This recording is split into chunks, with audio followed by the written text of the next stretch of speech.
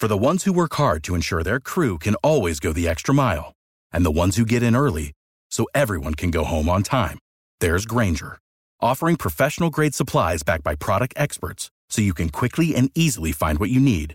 Plus, you can count on access to a committed team ready to go the extra mile for you. Call, click Grainger.com, or just stop by. Grainger, for the ones who get it done.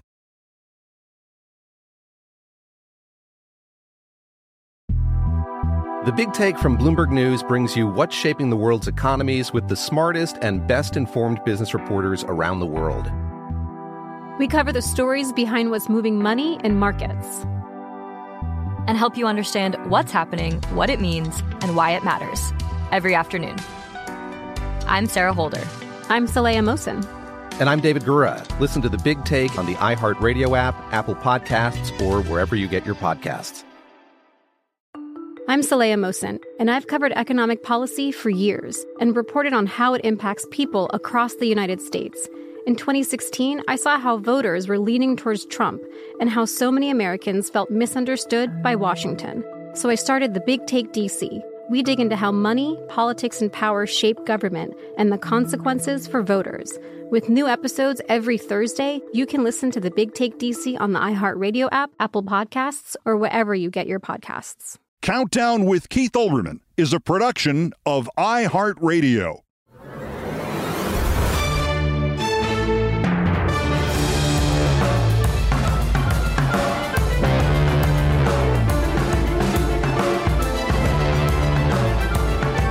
I wanted to say that just like American democracy, I too am available for sale for $787,500,000. That, of course, is somewhat hyperbolic. But sadly, today it is not sufficiently hyperbolic. We are, as we have been since January 2010 when the Supreme Court decided Citizens United against the citizens, living in a country where we live or we die, and our devices tell us the truth or lie to us with impunity at the whims of the corporations. And corporations gonna corporate. In 2018, a small New York-based private equity firm called Staple Street Capital Group, LLC, bought a three-quarter stake in a company for $38,300,000. That company is called Dominion Voting Systems, and the settlement of the Fox suit yesterday means Staple Street just got a 1,567% return on its investment, and only in America, baby. Sorry you thought our truth bombs about what Tucker Carlson said about Trump were some sort of prelude to the end of Rupert Murdoch and Fox, but dude, ask Mr. Smartmatic over there. Maybe he'll put America ahead of corporate profits. We just got $600 million, baby. You know how many fleeces with Staple Street on them we can buy with $600 million? Money is accountability, said Dominion's lawyer. Sure, if you get the money. The rest of us, we get Tucker Carlson on TV last night insisting there is about to be a race war. Money is not accountability. You know what accountability is? Accountability is accountability. And at the other end of this, if I see one more explanation, you don't pay anybody $787.5 million if you're not guilty of something, I'm going to take hostages. Yeah, sure, Fox feels great shame. $787 million? Why, that's half of their annual profits for a year. Half of 1 year's profits before the carriage rate increases they get from Xfinity Cable and Charter Cable and Cox Cable next year, and Rupert wants to milk them for another 35%, and that would make Fox's profits next year about $2.2 billion. So the practical impact of the Dominion settlement is, instead of making $2.2 billion next year, Fox only going to make about $1.4 million. Time for belt tightening, kids. Sorry, Tucker. There goes your staff of ball tanners. You'll have to share with Gutfeld. As a practical matter, I will reiterate what I guessed at yesterday had made Rupert Murdoch up the ante Sunday night on a settlement deal, negotiations for which postponed the start of the trial until yesterday and ultimately shut it down right after the jury was seated. Somewhere there was something else in the pile of items produced in discovery, something Dominion knew it had or something Dominion did not know it had, but Fox suddenly realized Dominion had. Something worse than Carlson saying he hated Chump. Something worse than all the executives threatening all the reporters who tried to tell the truth. Something that might have destroyed, if not Fox itself, then a significant chunk of the Fox franchise in one fell swoop. In any event, I still think there is some fatal there, and we may never see it. Who's it about? Hannity is hateful garbage, and Ingram hasn't been all there since 9/11, but I can't imagine there's anything by them or about them that could sink Fox, quote, news, unquote, or Murdoch, or just their own shows. Tucker Carlson? Every night that 8 o'clock comes around and we don't hear a voiceover on Fox say, Tucker Carlson tonight won't be seen ever again because of the, we now welcome back Bill O'Reilly. Every night that doesn't happen. I'm surprised. Any of us who ever worked with Tucker Carlson believed he did not have skeletons in his closet. He had a whole house made of nothing but closets. So if that's true, every time you say $787.5 million, it seems smaller and smaller and smaller and kind of like something you wouldn't pick up off the floor if you dropped it. $787.5 million. That's all. Remember the story I always tell you about the day the mother of the chairman of General Electric, GE, called up and yelled at her son because she was a Bill O'Reilly fan, and her dear Bill had just said that GE had manufactured components used in roadside bombs to kill Americans in Iraq? And she called her son, and the chairman of GE, her son, knew this was Murdoch's revenge for me attacking O'Reilly and Fox for 6 years, and he just didn't need another minute of it, thank you. So he called up Jeff Zucker, and he said, if MSNBC mentions Fox ever again, I'm shutting it down. At that point, after years of losing tens of millions of dollars annually, sometimes hundreds of millions, MSNBC was making an annual profit of about $250 million. And in the next 3 years, it would make a total profit of around, just to pick a number that's close to the actual number, $787,500,000. And the chairman of GE said, screw it.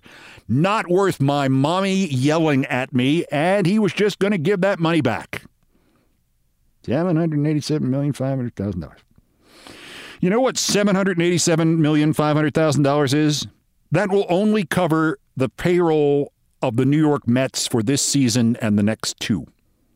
You know what $787,500,000 is? It's the Washington football team just sold for $6 billion.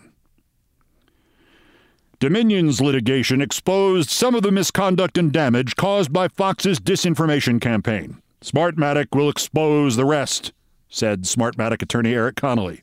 Smartmatic remains committed to clearing its name, recouping the significant damage to the company in more than 50 countries, and holding Fox accountable for undermining democracy. Unquote. Nice touch referencing democracy there at the end, but it's not like they, or any other corporation ever, or Dominion for that matter, just said they would demand an apology, or just a token firing of a Bartiromo or Janine Pirro or one of those losers. It's not like Smartmatic pledged not to settle. Look, my friends, there are plenty of ways to hold Fox accountable for undermining democracy without doing anything that might limit the money we get out of it. We aren't going to die on the hill of something like making one Fox anchor read one retraction one night in prime time. I mean, never mind an apology. Dominion didn't even get a retraction. They got a guy on Fox reading it with the sincerity of the woman who anchors the news in North Korea. Quote, "We acknowledge the court's rulings finding certain claims about Dominion to be false." Yeah, boy, they've learned their lesson. I mean, they're already lying about the settlement with Dominion about lying about Dominion.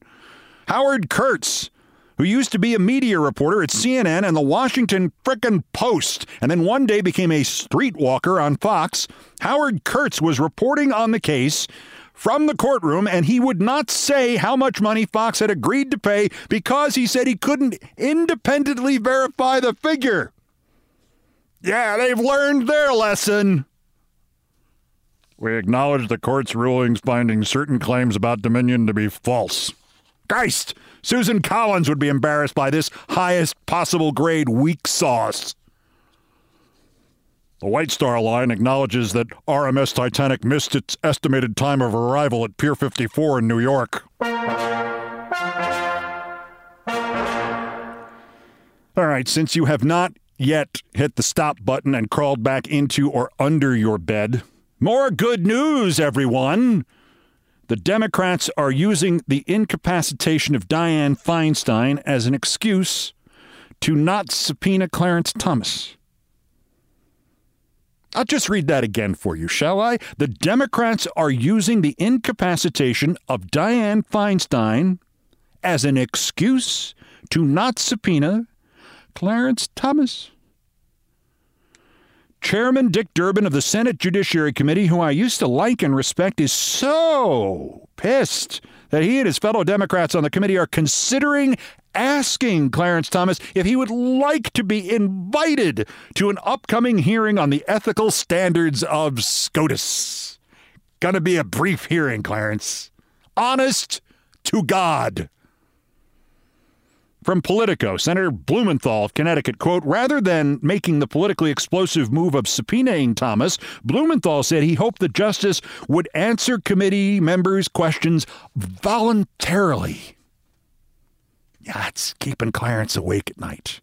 Ooh, did you see what they said about me? They used the V word, voluntarily.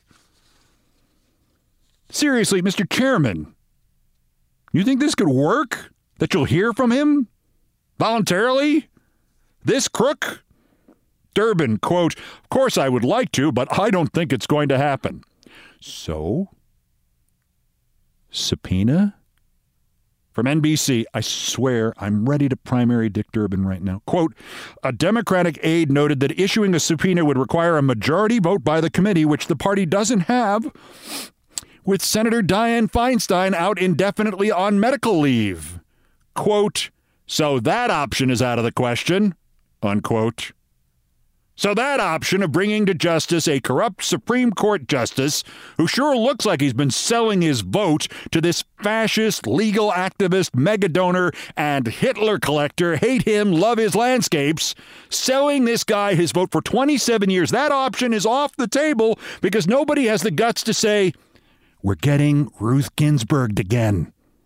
We are pretending this is a tenured job on the faculty at Vassar or Williams. We are pretending that if they needed one vote to subpoena Sonia Sotomayor, Republicans would not push their Feinstein down a flight of stairs.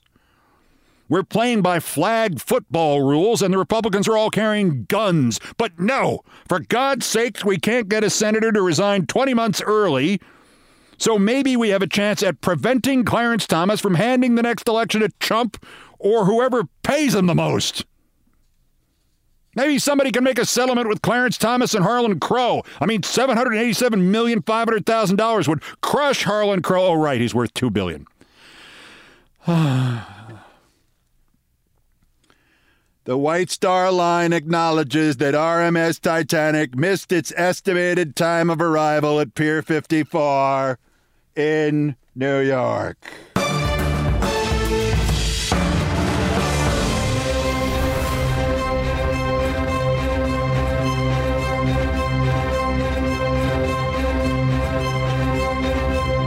I mean, Jesus H. Christ on hockey skates. Still ahead on this edition of Countdown. Well, the news gets much better.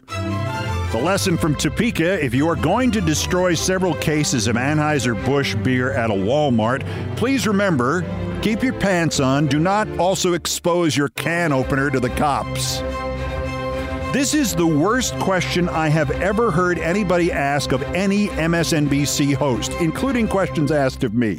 It was about her guests. The question was, quote, those are all Democrats. Do you think about putting more Republicans on? And then later, okay, what's the problem? 4 shows and no Republicans.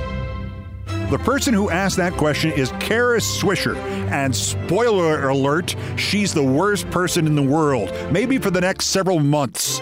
That question is at the heart of the disaster that is American media and American politics. I'm so mad I'm going to turn the music off as I read the script. And then evidence that power corrupts, absolute power corrupts absolutely, and absolutely cable news corrupts worst of all. That's next. This is Countdown. The Big Take from Bloomberg News brings you what's shaping the world's economies with the smartest and best-informed business reporters around the world. Western nations like the U.S. and Europe. Mexico will likely have its first female president. And then you have China. And help you understand what's happening, what it means, and why it matters. He'll get his yo-yos to Europe in time. But the longer this drags on, the more worry he's getting. They knew that they needed to do this as fast as they possibly could to get a drug on the market as fast as they could. I'm David Gura. I'm Sarah Holder. I'm Saleha Mohsin. We cover the stories behind what's moving money and markets. Basically, everyone was expecting, if not a calamity, certainly a recession. But the problem is that paperwork, as our reporting showed, is fake. As someone who's covering the market, I'm often very worried about an imminent collapse. So I'm thinking about it quite often. Listen to The Big Take on the iHeartRadio app, Apple Podcasts, or wherever you get your podcasts. I'm Saleha Mohsin, and I've covered economic policy for years and reported on how it impacts people across the United States. In 2016, I saw how voters were leaning towards Trump and how so many Americans felt misunderstood by Washington. So I started The Big Take DC. We dig into how money, politics, and power shape government and the consequences for voters. It's an election year, so there's a lot of focus on the voters that TikTok is reaching. The initial reaction is like, oh, things are looking so resilient.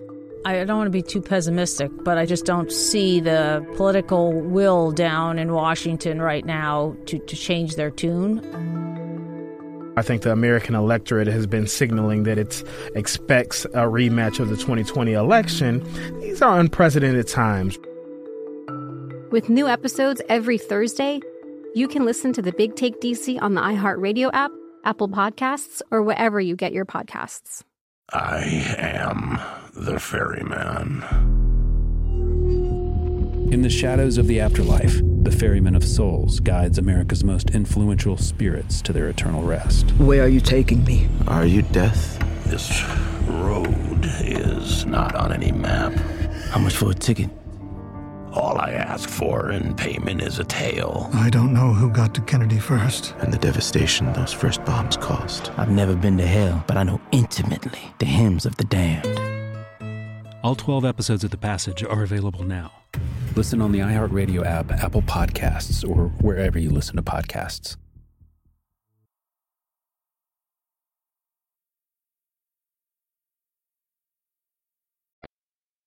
This is Countdown with Keith Olbermann.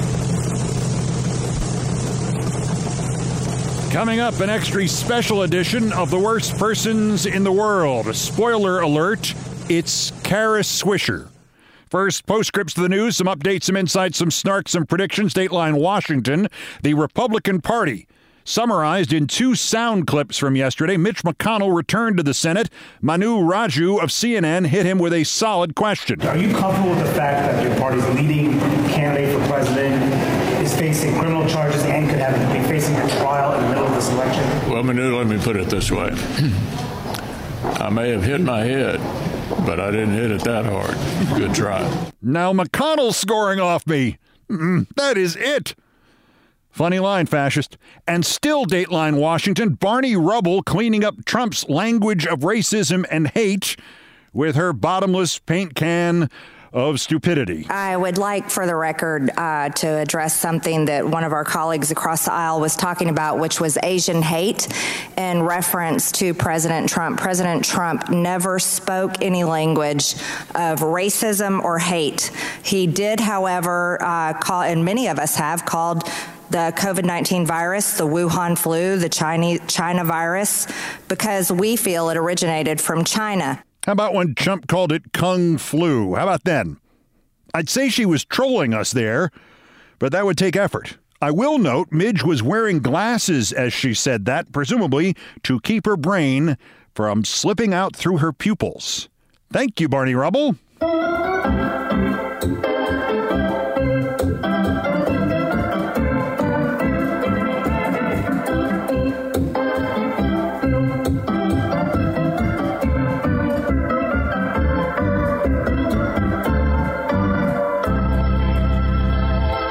And thank you, Nancy Faust, and Dateline Topeka.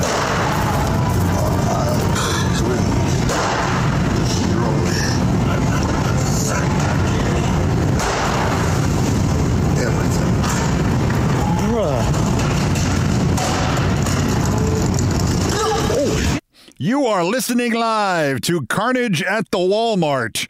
A man went to the beer aisle, the very large beer aisle, at the Walmart, the one on Southwest Wanamaker, and somebody filmed him, and he done threw a 6-pack after a 6-pack and a 24-pack after 24-pack on the floor of the Walmart, and a couple of cans directly at people who were filming him do that, and that's what you heard. And no, police are not saying this was because of the right-wing echo chamber's obsession with Budweiser giving some free beer to a trans influencer for a video, but that's what it was. What Topeka police are saying is that J. Dustin D. Kane was arrested and charged with felony battery, assault, and exposing his genitals in public. Although I'm hearing the exposure of genitals charge may be dismissed because of insufficient evidence. Dateline Mar-a-Lago. Speaking of which, the second round of Donald J. Trump NFT trading cards is out, each showing him carrying things he could not lift while wearing clothes he could never fit into. While most of us are just laughing at this point, with the faithful, DJ Trump may have just jumped the shark. Not that he could actually jump. Tommy Lahren writes, I am a Trump supporter, but these NFTs are just too much. Thank you, Timmy. Better line from alt-right lunatic Tim Giannett, a.k.a. Baked Alaska. I can't believe I went to prison for an NFT salesman. Yeah, Mr. Baked, the rest of us, yeah, we can.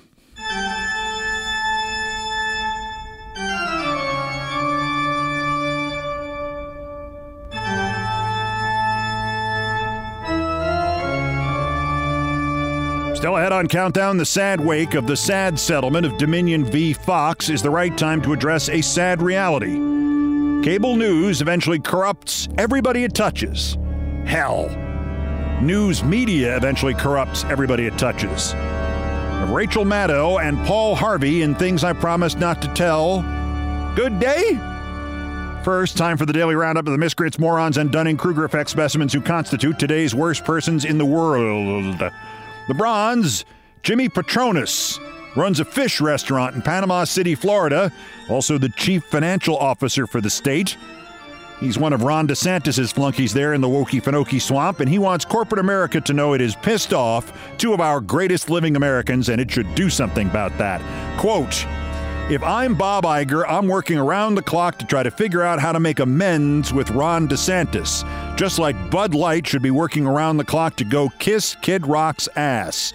This is a problem, needs to be addressed, unquote. This Patronis said everything but, you got a nice amusement park here, be shame something happens to it. The runner-up, Congressman Jim Jordan, only heard about this yesterday. Remember his Manhattan crime hellscape hearing on Monday in New York, the one designed to beat up Manhattan DA Alvin Bragg on behalf of Donald J. Trump? One of his key witnesses was a woman named Jennifer Harrison, whom he introduced as the founder of Victim Rights New York. She was at the hearing, then she went on Fox. They told her sad past. Her boyfriend was stabbed to death at a club, and not to dismiss this, murder is murder, and grief is grief. But Jim Jordan and Jennifer Harrison left a little something out of the New York story. Her boyfriend was stabbed to death at a club in 2005 at what newspapers described as a go-go bar called Lookers in an argument over a woman, and the go-go bar, and this is the relevant part, where he died was located in Elizabeth, New Jersey, which, as they will tell you in Elizabeth, New Jersey, ain't Manhattan.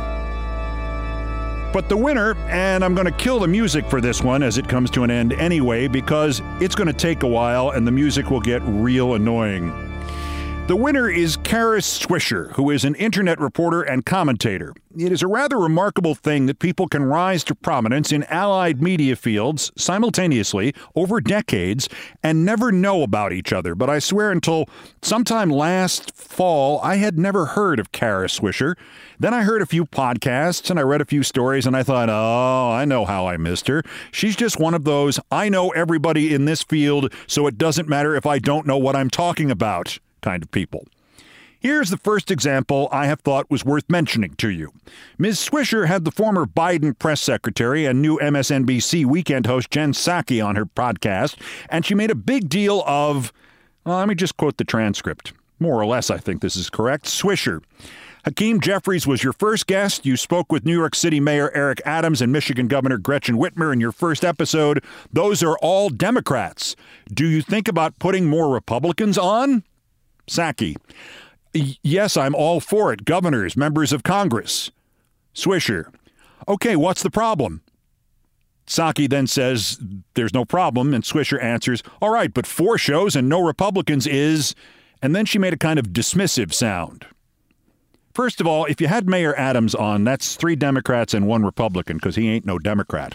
But that question, which I heard repeatedly when I started the current version of MSNBC and hosted Countdown there. That question, were you thinking of putting more Republicans on?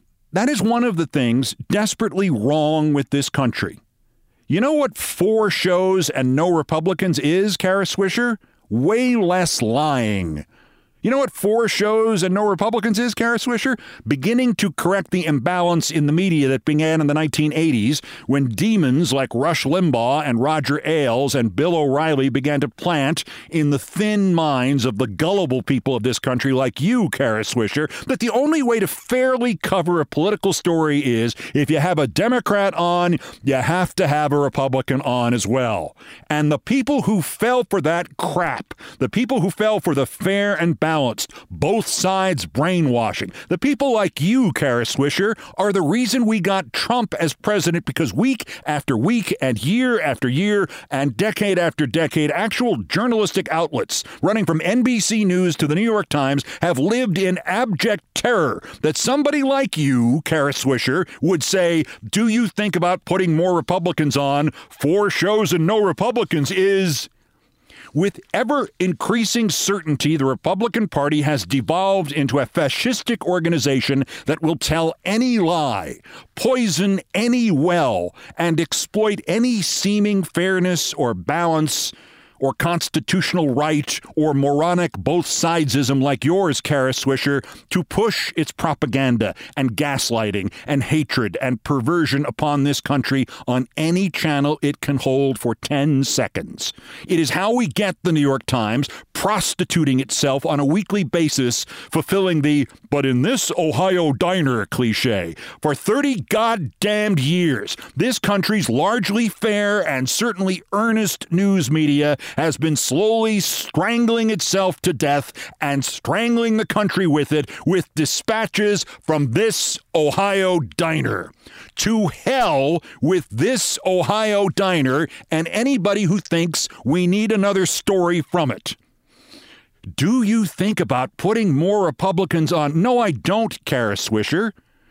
I think I'm going to have to meet my maker someday and explain my life to him, so I do not think about putting more Republicans on. And when MSNBC began to make it clear to me I was going to have to put more Republicans on in 2011, I found the first exit, and I left. Because Republicans have a dozen television channels running 24/7 on which they can say anything with no reply, with no balance, with nobody saying, do you think about putting more Democrats on? Because, Kara Swisher, the premise of being a Republican today is you are a victim. You are the victim. Christ had nothing on you. Whatever it is weighted against you. It is crooked. It is unfair. There are hundreds and hundreds of not just Republican media outlets which never, ever offer a platform for a meaningful debate or anything but a cartoon liberal or Democrat. The entire political media marketplace barely has any room for any Democrats as it is, with literally just one or two exceptions. Every network, every distributor, every publisher, every corporate overlord is conservative.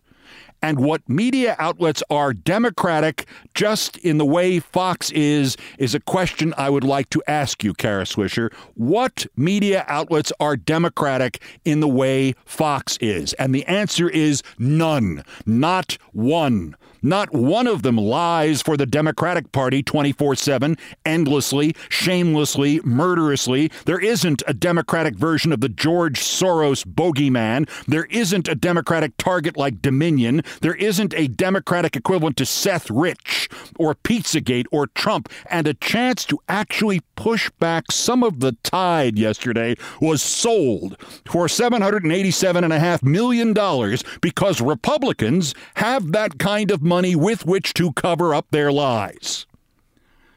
Do you think about putting more Republicans on? The answer is no, Kara Swisher. The answer is hell no. And I hope Jen Psaki never does either. I hope what's left of MSNBC never does. I hope I never do. Do you think about putting more Republicans on? No, Kara Swisher, because I think. Kara Swisher, today's worst person in the world. I'm Saleha Mohsin, and I've covered economic policy for years and reported on how it impacts people across the United States. In 2016, I saw how voters were leaning towards Trump and how so many Americans felt misunderstood by Washington. So I started The Big Take DC. We dig into how money, politics, and power shape government and the consequences for voters. It's an election year, so there's a lot of focus on the voters that TikTok is reaching. The initial reaction is like, oh, things are looking so resilient.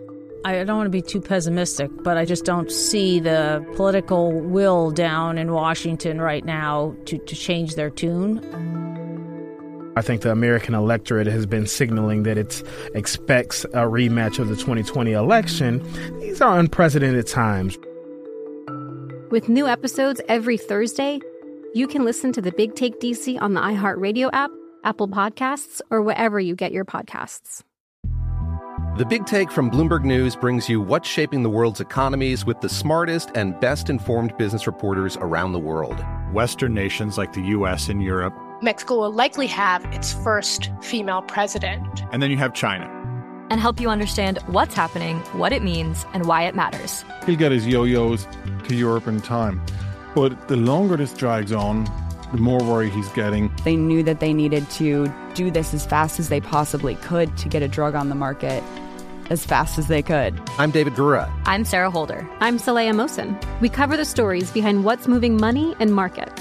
Basically, everyone was expecting, if not a calamity, certainly a recession. But the problem is that paperwork, as our reporting showed, is fake. As someone who's covering the market, I'm often very worried about an imminent collapse. So I'm thinking about it quite often. Listen to The Big Take on the iHeartRadio app, Apple Podcasts, or wherever you get your podcasts. I am the ferryman. In the shadows of the afterlife, the Ferryman of Souls guides America's most influential spirits to their eternal rest. Where are you taking me? Are you death? This road is not on any map. How much for a ticket? All I ask for in payment is a tale. I don't know who got to Kennedy first. And the devastation those first bombs caused. I've never been to hell, but I know intimately the hymns of the damned. All 12 episodes of The Passage are available now. Listen on the iHeartRadio app, Apple Podcasts, or wherever you listen to podcasts.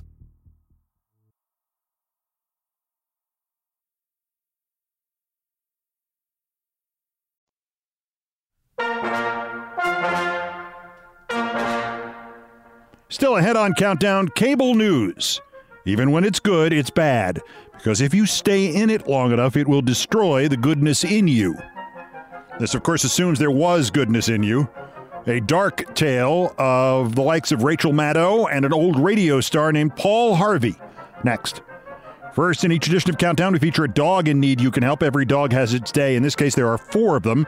The last of 2 litters of 17.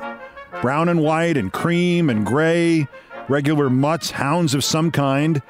And the man in charge of them at Nassau in the Bahamas had to leave them with a friend, and he fed them rotting food for a week because they're just dogs. 1 has already died of parvo. The other 4 are fighting for their lives with parvo, looked after by Pawty Cake Refuge of New York, and they need whatever help you can give them. You can find them for donations at givinggrid.com. They're listed as Parvo Stinks puppies. They will also be on my Twitter feeds. I thank you, and the puppies thank you.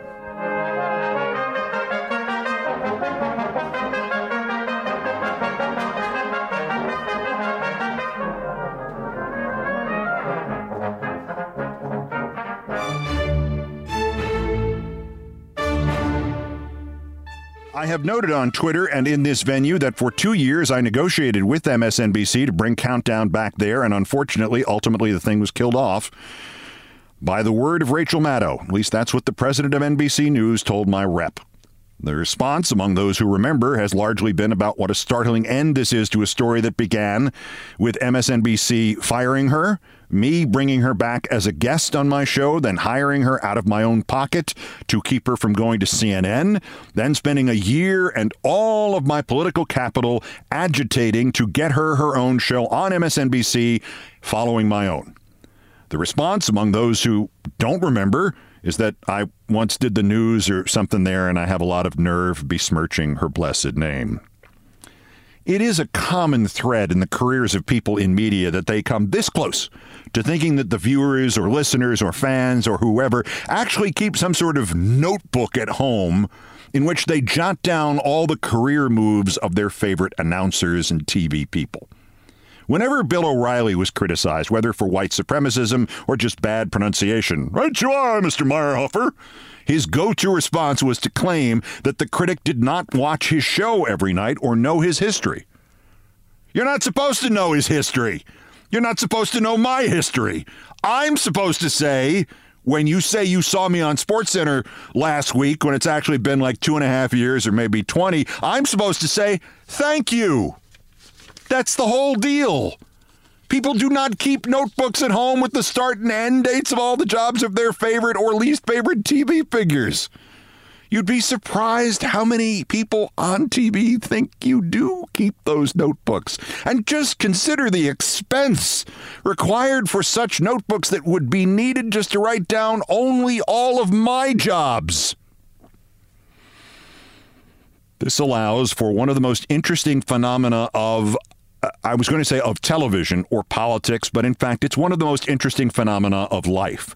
To really flourish in media, the startling number of very, very successful people have changed their origin stories. For 2 years, I was the primary backup host for a radio news commentator named Paul Harvey. You are not required to know who he was, but in his time, there was him doing news and commentary on the radio, and then there was everybody else combined, who combined had nearly all the influence that Paul Harvey had by himself. Paul Harvey appeared 6 days a week on the ABC radio network from 1951 through 2008. The years I backed him up, 2001 and 2002, my bosses at ABC told me that the net profit for his Paul Harvey News and Comment and the Rest of the Story series was $44 million a year on network radio. He split it with ABC, and ABC was damned happy with the split. Thank you, Paul, was the standard greeting. He was famous for those long pauses. The sign-offs were, Paul Harvey, good day. Or, and now you know the rest of the story. But the rest of the story really was that Paul Harvey had what he believed was a terrible, dark, evil secret. No one could mention this, nor the name of the other person involved, nor the nature of the terrible thing that had happened, on fear of absolute banishment from the world of Paul Harvey. The ABC executive who told me this story would not even tell it to me inside ABC Radio News headquarters. We went and had coffee at a diner, and he kept looking around to make sure nobody else was there from the network. The story goes like this. In 1951, Paul Harvey was a young newscaster in Chicago.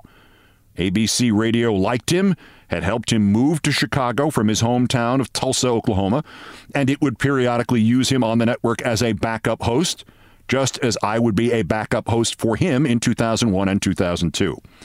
The guy that Paul Harvey backed up in the late 40s and early 50s was named H.R. Bauckhage, B-A-U-K-H-A-G-E. He called himself just Bauckhage on the air, and he was already a star news reporter in this country when they invented radio. He had covered World War I for several newspapers. He'd gone to work for ABC Radio's predecessor, the NBC Blue Network, in 1932. It was just a distinction to keep you clear that it wasn't the NBC Red network. They didn't talk blue or anything, unfortunately. By 1951, Bauckhage was on ABC's TV News, and he did this daily 15-minute news roundup on ABC Radio, and then he went on vacation. So, they asked that kid from Chicago, Paul Harvey, to fill in for Bauckhage. Bauckhage was 62, and it was sure great that he had covered World War I, but that was literally an entire world war before the one everybody was still talking about in 1951. ABC executives liked the young, brash, dramatic Paul Harvey, and so when Bauckhage came back, they fired him. They gave Paul Harvey Baukhage's show. But you weren't allowed to know that. It's not on the web, except in a transcript of the obit I did when Paul Harvey died. It's not in his Wikipedia page, although here's another secret. Every couple of years, I put it in there just to see how quickly somebody else removes it. This was Paul Harvey's terrible, dark, evil secret. His big break was the guy he was filling in for got fired. I don't think, having studied this as best I could, that Paul Harvey got H.R. Bauckhage fired. Nor did my boss at ABC think that, but over 50 years, Paul Harvey began to believe not only that people would believe he got Bauckhage fired, but that someday God would avenge poor Bauckhage, and on that one day, Paul Harvey would get fired and be replaced by some guy who filled in for him while he was on vacation. Convinced they would fire him from a show that made $44 million a year and would be lucky to make $4 million a year with anybody else, even me. Thus, Paul Harvey never took all the vacation time ABC owed him, not even in year 58 of his tenure at the network, and he got up at 3:30 every morning to get to the studio, or 1:30 when he was broadcasting from his other home in Arizona, because he was convinced that ABC would someday Bauckhage him. Thus, there were a lot of us who filled in for him, no one for very long. I believe I may have been the only liberal to do so. I know Paul Harvey liked my style and was worried more about that than any political point of view, but we never really confirmed that because one day, the same boss who told me the story about Bauckhage had a great idea. If they gave it enough lead time, maybe somebody could succeed Paul Harvey whenever he went, however he left the show. Maybe they could make $4 million a year, or, God willing, $4.5 million a year. But the key to the plan was the replacement had to become a familiar voice to Paul Harvey listeners. Well, how to do that? Paul did 5 days a week live and a sixth day on tape. The solution? A Sunday edition of his show called, you ready? Paul Harvey News and Comment with Keith Olbermann. Just like that. Seems reasonable. I mean, I wasn't even sure I wanted to succeed Paul Harvey or that succeeding him would mean very much as short-form terrestrial radio was vanishing before our eyes, but what the hell? All was going well until they decided it was time to mention it to Paul Harvey. As the ABC executive recounted it to me, there was a long pause on the phone, and then Paul Harvey said in that staccato voice, "This is what will now happen. You will fly to Chicago tomorrow with a new contract for me, Paul Harvey. This contract will be for the same terms and length as the current one, but it will include one paragraph spelling out that Keith Olbermann will never again appear on Paul Harvey News and Comment. And another paragraph spelling out that there will never be a seventh day of Paul Harvey News and Comment with or without Paul Harvey, or I resign. Good day." Paul knew in his heart his time had come. Bockage's revenge. Paul Harvey's Paul Harvey was at the door, so he had to kill him. You gotta control your origin stories. Which brings me back to Maddow and the time that the New York Times interviewed me, 2017, 2018, about getting her started on her own show. They were clear on that, and then a day or two later, the reporter called me back and was astonishingly sorry, but they had mentioned some of this to Maddow, and she had said she would not do the interview with them were I to be mentioned in the story, period. No Maddow, no real point to the story, so out went my quotes and all references to me. And by the way, the quotes were all positive, because I was still gullible back then. I was only 58 years old. The irony is that one of the people who prevented Rachel Maddow from getting her own show for a year was named Phil Griffin.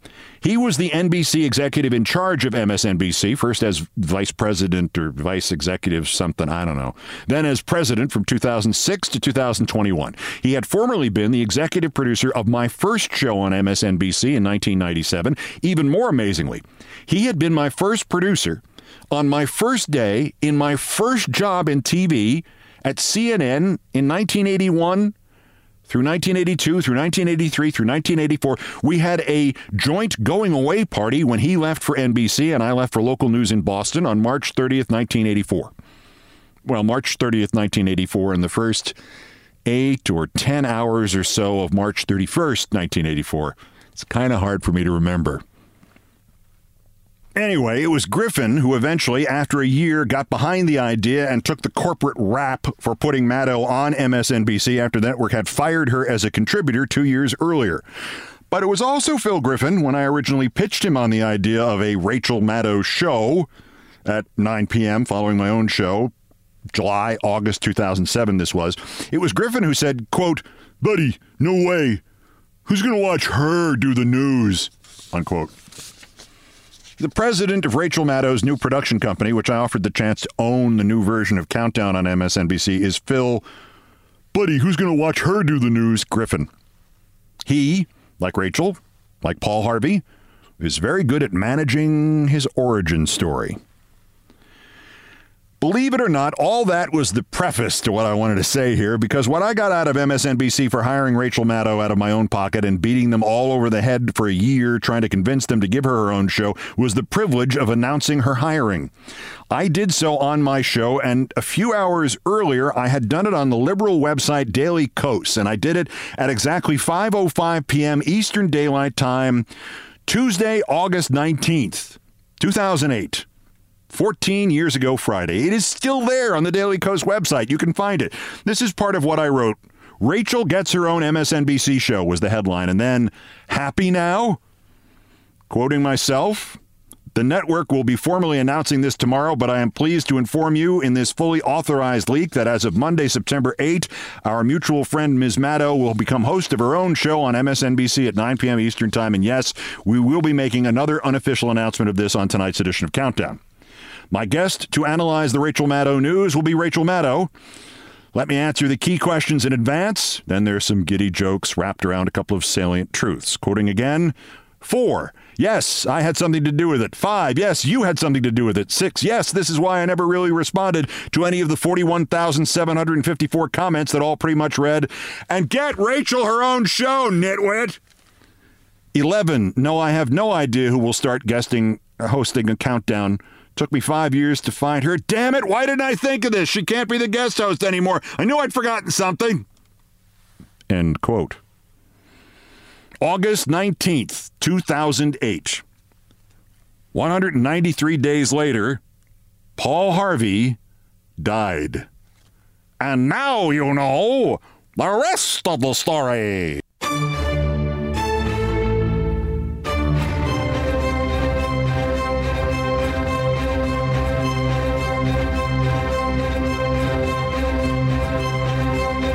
I've done all the damage I can do here. Thank you for listening. Here are the credits. Most of the music arranged, produced, and performed by Brian Ray and John Philip Chanel, who are the Countdown musical directors. All orchestration and keyboards by John Philip Chanel.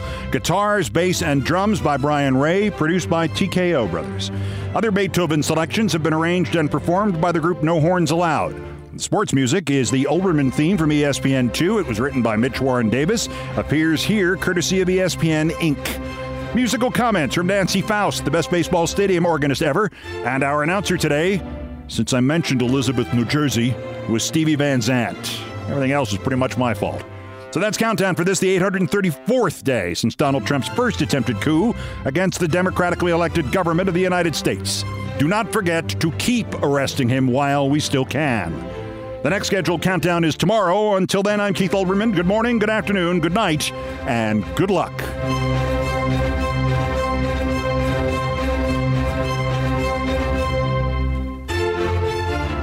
Countdown with Keith Olbermann is a production of iHeartRadio. For more podcasts from iHeartRadio, visit the iHeartRadio app, Apple Podcasts, or wherever you get your podcasts. The Big Take from Bloomberg News brings you what's shaping the world's economies with the smartest and best-informed business reporters around the world. We cover the stories behind what's moving money and markets, and help you understand what's happening, what it means, and why it matters. Every afternoon. I'm Sarah Holder. I'm Saleha Mohsin. And I'm David Gura. Listen to The Big Take on the iHeartRadio app, Apple Podcasts, or wherever you get your podcasts. I'm Saleha Mohsin, and I've covered economic policy for years and reported on how it impacts people across the United States. In 2016, I saw how voters were leaning towards Trump and how so many Americans felt misunderstood by Washington. So I started The Big Take DC. We dig into how money, politics, and power shape government and the consequences for voters. With new episodes every Thursday, you can listen to The Big Take DC on the iHeartRadio app, Apple Podcasts, or wherever you get your podcasts. Welcome to Season 9 of Next Question with me, Katie Couric.